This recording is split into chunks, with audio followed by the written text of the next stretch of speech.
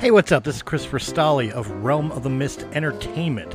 The podcast you are listening to is part of the SJ Network.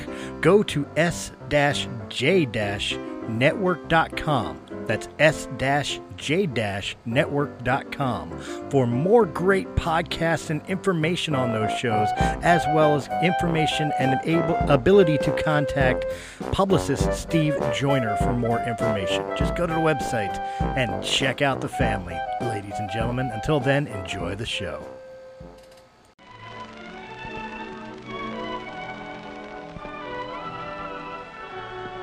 Welcome to today's episode of the Hungry Trilobite Podcast.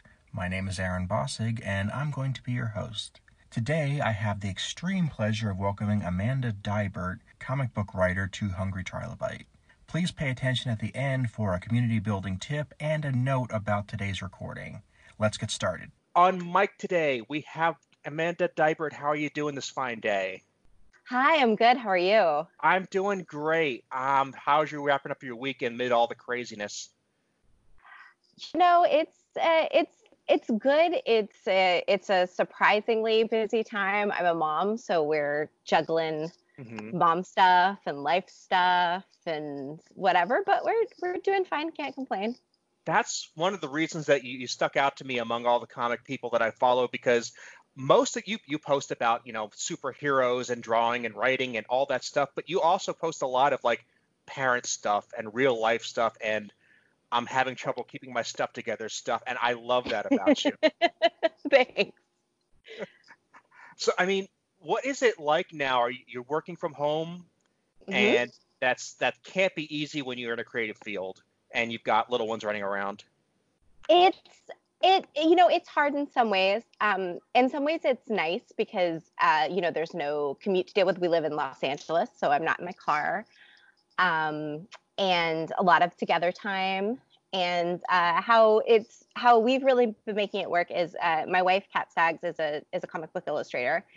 And we tend to try to divide up the days. I mean, if somebody's on like a crunch deadline, then the other one will just kind of like step in and do full parenting, but we're trying to divide it up a bit so that we each get some undisturbed or undisturbed-ish hours of the day to really like dive in and work, and then like tag team with, being preschool, homeschool teachers all of a sudden and occupying our daughter. So it's working pretty well.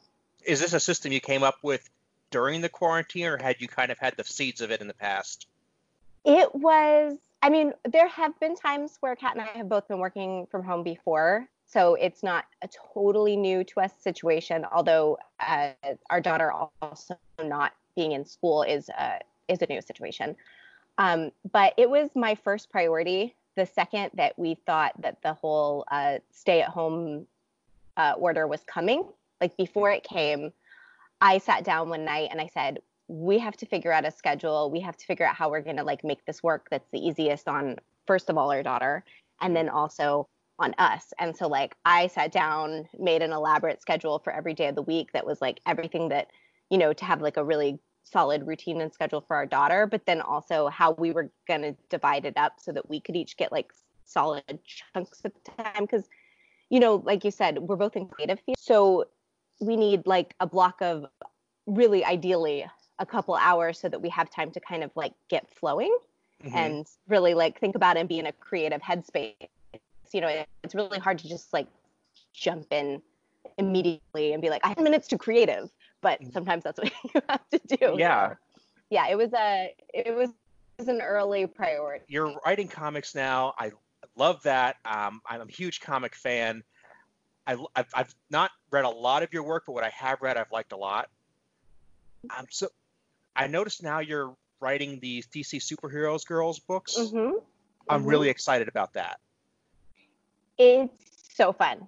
I obviously, it's amazing because you're getting to work with, extremely fun characters. It's Wonder Woman and Supergirl and Batgirl and Zatanna and Bumblebee and Green Lantern. So you've got like the whole plethora of fun to work on. And then I really am enjoying the cartoon. My daughter loves the cartoon.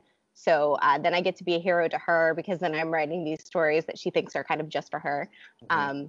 And that's really fun. But yeah, it's so fun. I love writing them. I got to tell you, my daughter went with me to, she's 6 now, she was 5 at the time, went with me to the last free comic book day. There was the DC Superheroes freebie by Shea Fontana there. And her reading skills are just now starting to really gel. Mm-hmm, mm-hmm. And last week she looked at me and said, Daddy, can I have some comic books to look at night before bed? And I said, yes, you can. So I grabbed her some of the trade paperbacks, and I'm looking forward to grabbing yours as well. So you definitely already have fans in this house. Awesome. I'm very excited for her to read those. My daughter's 5 and she loves them too. So what's it like working with the characters, not having to worry about the traditional continuity or even the traditional audience? Well, there's still a continuity to adhere to, because it's actually with this, because I'm working in tandem with the television series, and this was also true when I was doing the Teen Titan Go comics. You actually, there's like another layer that you need to check with. So I will like send in a pitch, and then my editor at DC will look it over, and then she also sends it to the people doing the television show, because I have to make sure that nothing I'm doing is going to conflict with maybe something they have going on in the season. You know, if I'm going to do something with the characters, but they're doing something that would be completely at odds with that, or send that character away, or have that character present when I'm sending it away, then I'm the one who has to give in that situation, because they've got, you know, all the moving parts of the TV show, and this is, you know, supplementary material to that. So it's there is actually like a whole continuity. You know, I had to read like the whole like character description for the show, and it, you know, I'm really in the world of the show. So if they say that a character is somewhere, you know, then that's where she is. Right. So it's kind of interesting to go through. I mean, it hasn't really been a problem. It hasn't really been hard. It's been like minor things, if anything, like, oh, well, now we've decided that this person was always at Metropolis High School or whatever. And then it's like, okay, great. Sure. Well, I mean, if you're, let's say, you're writing a Batgirl comic for somebody my age, right? That somebody like saying, I want her to deal with this issue and this problem, and but then you write for somebody that the child's age, you get to put yourself in a whole different headspace.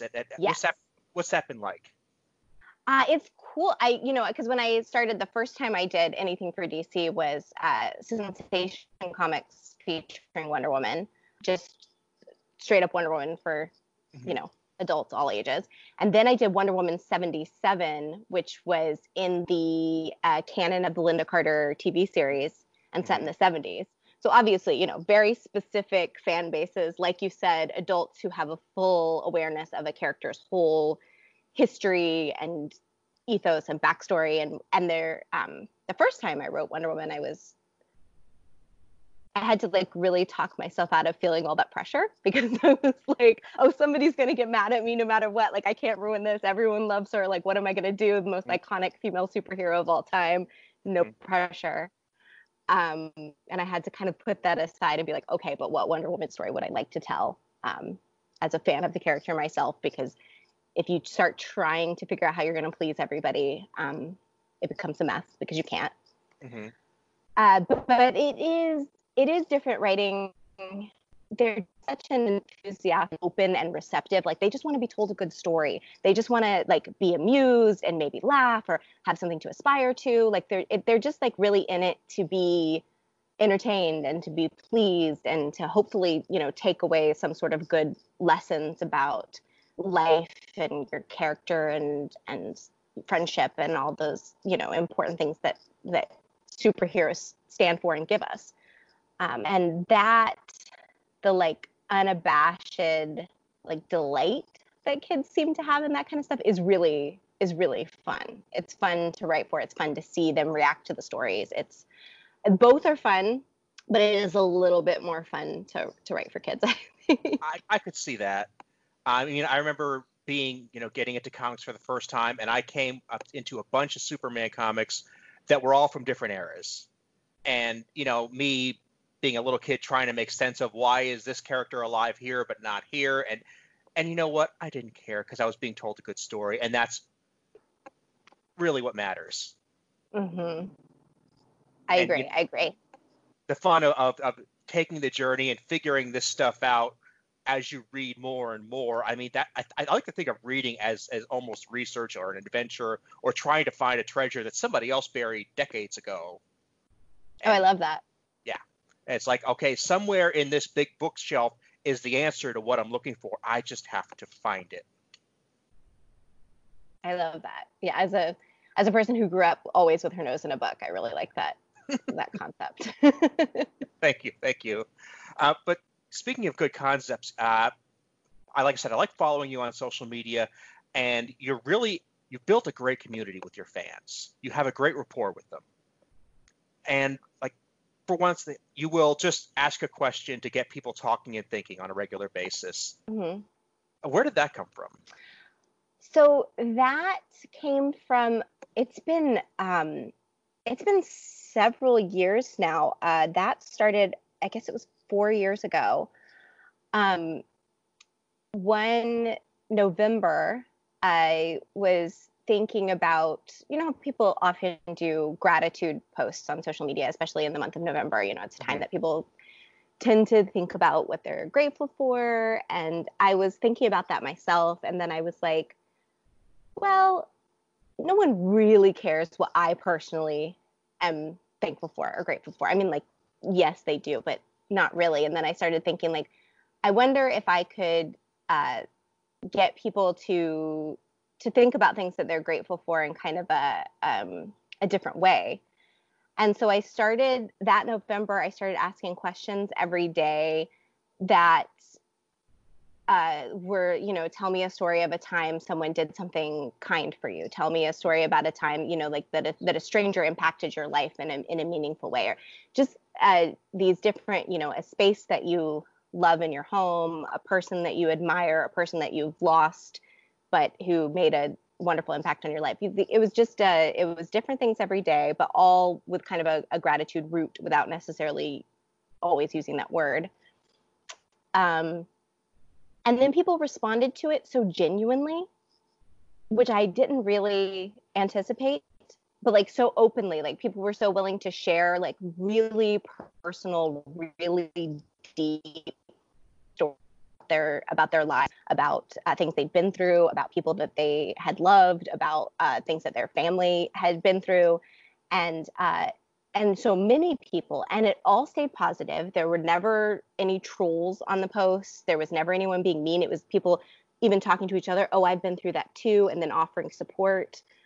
And I was like, oh, this is something kind of special. Like this is a place on the internet where like people are suddenly being really genuine, really open, really sharing. And at the time, and I still try to, I tried really hard to respond to every story because I felt like it was important for people to understand that they were being like seen and heard. They weren't just screaming into the void when they were sharing something so intimate. And I think that was part of what helped it stay kind of supportive and real. And then when it got into the point where there were like thousands of responses, I realized that it was something maybe people were craving. And so then I just kept doing it, not every day, because then it was just overwhelming and hard to like, then I couldn't really respond and I couldn't really read everything. So then I started doing it like, maybe every week or every 2 weeks. And I've done that for 4 years now.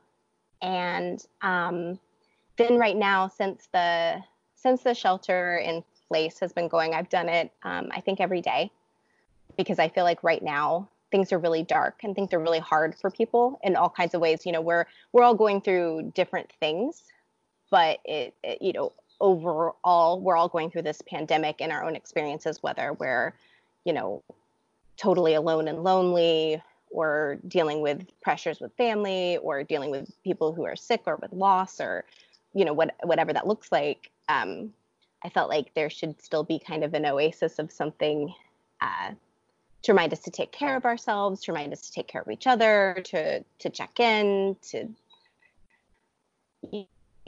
find. So I'm trying to do it again right now, just because it's kind of a dark time. Yeah. And the stuff you're talking about there, it put in that sense, it gels very well with what I try to do here is that, I mean, I love talking about comics and sci-fi and all of that, but I don't want to sit here and ask you a question that you get at a panel. What's your favorite episode? Or how I want to talk about, why do you do this? Why is it meaningful to you? Why are your coworkers important to you? That I want to talk about motivation, and that we're really in the same page here. So when you look at these people and they responded, and you get 30, 40, 100 responses to one of these questions sometimes, what do you do with that at the end of the day? Well, I mean, I don't do anything with it. I just try to find stories if and when I can. Sometimes there are thousands, and sometimes like I literally, there's so many that I can't read them all. Mm-hmm. I try to. It's important to me to not just let it be a thing without an actual interaction. Like, it's important that it's about connection, truly. Mm-hmm. And, you know, and people connecting with each other, people feeling heard, people's story, because, you know, I have a larger platform on Twitter. So it's a way too that I can amplify someone else's story or experience, which I think is really cool. And that's kind of it. I mean, I haven't, sometimes some press outlets have picked up some of the questions that have gone viral and have written about them, but I usually only find that out when after the story is written and out there, and then I, like, you know, get a Google alert or something. It's kind of funny. It is. I'm like, oh yeah, that's what that is. But no, I haven't done anything with it. There have been people that have suggested maybe like compiling things into like a book so people could look through them. And I've thought about that, toyed with that idea, but I haven't actually. There's no real plan for anything. Sure. It's just something I do. No, and it's just seeing that you can do that, and, you know, you get such a response, and like you said, overwhelmingly genuine, positive responses. I mean, that has an effect on you. Then it's like, wow, I made this. I sat around and I typed out 2 sentences, and this was the response in the world, and that's a great feeling. It is. It's the fact that it's that part of it has stayed troll free. I mean, I get trolls in like anything else. I mean, I can barely sneeze out a tweet about anything else and not have someone, you know, calling me names or saying something super bizarre. But for whatever reason, the questions have stayed relatively, it's stayed like really like earnest and sincere. And that is something I'm super grateful for. Yeah. It can be hard. I've noticed that when people try to tear down something that's 100% positive, it's like trying to build up Jell-O. You just can't do it. Yeah, I think that's the thing. I think it's just like everyone's in such a headspace that they're like, yeah, we're not gonna do this. This is, yeah. Like, you know, you post a Wonder Woman comic and it's like, well, I don't like this, I don't like that. It's like, that gives them something to work with. When you just put out what's good in life, it's like there's nothing to handle there. Right. Yeah. No, you're right. So any plans for the future as far as you're working on the superhero books? Anything else that you're really looking forward to? I'm working on the DC Superhero Girls right now. I also have right now, Kat is illustrating a story every year that I wrote. Every year annually we do John Carpenter's Tales for Halloween Night. Mm-hmm. which is horror and very much adult and very, very opposite end of the spectrum. It's absolutely R-rated and not for kids at all, and totally horror. And I always love doing that, and it's very fun to play in something that's so outside of like my normal wheelhouse. So I've got that. I'm writing episodes right now of the new He-Man and the Masters of the Universe series for Netflix, which is so fun, and I can't wait to actually be able to share what's going on there, because right now I've written 2 episodes, and I love them. And I just got to see the animatics of the first one, and it was really cool, but that's all I can say about that. Sure. Is that I love it. Yeah, but I think that's everything that's going on right now. I do have that that Work for a Million lesbian detective graphic novel that I adapted from the novel is finished, and the Kickstarter copy should be coming out to people in the next few weeks. They got a little bit delayed because of the pandemic. The printer had to shut down for a little while, and they were already delayed because of previous situations. But the Kickstarter copy should be coming out soon. We're talking to a publisher, and thus should be widely available soon for sale, but I'm not sure when that will be. I'm going to make sure all that gets in the show notes, because I'm sure people are going to be like, hey, I want to check out that project, and you can find it on my website at the very least. And I don't want to take up too much of your morning, because I know you're very busy and you've got a house full of stuff, but there's one dream question I want to ask before I let you go. Okay. And that, you're a writer, your wife is an artist. What's it like being in that kind of marriage when you can have like a creativity feedback loop? Do you just get into spitballing sessions that go crazy? All right, I had to see that. Oh, God, yes. Even when we're not, I mean, we love working together, because then there's a shorthand, because I can write something and know that what she's going to do is great. And then also, like, she's right there, so she can be like, hey, what do you think? And I'm like, awesome. But we also do that for each other on projects that the other one's not. She'll always show me her, her layouts, her pencils, her whatever, and be like, what do you think? And I'll give whatever feedback I have, which is usually, that's gorgeous, but I might have oh, what if you, whatever. And then the same story ideas, or giant yoga that for some reason has become like this weird part of my process, where when I'm really brainstorming, I pull out the yoga ball and I just like bounce all over it and crawl all over it and try. I think it's just like moving around that helps my head. It's the weirdest thing. It's very embarrassing, but it's true.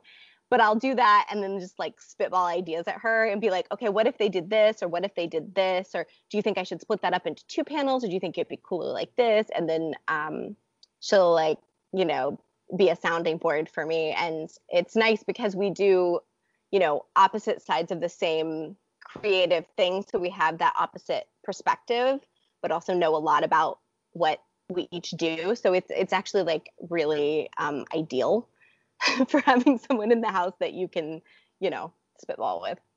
Fantastic. Well, you've been a fantastic guest. I have loved talking to you. I would like to have you back sometime soon. Sure, of course. But where can people keep track of you and follow your adventures? Mostly on Twitter. As you've noticed and pointed out, I'm literally always on Twitter, and that's just at Amanda Deibert, which is DEIBERT, which is confusing. And then, I have an Instagram, which is Amanda Deibert Official, and I have a Facebook page that almost no one uses. And that's pretty much it. Okay. Well, thank you so much, and I can't wait to get this episode out. I really appreciate you being here. Thanks so much. Thank you.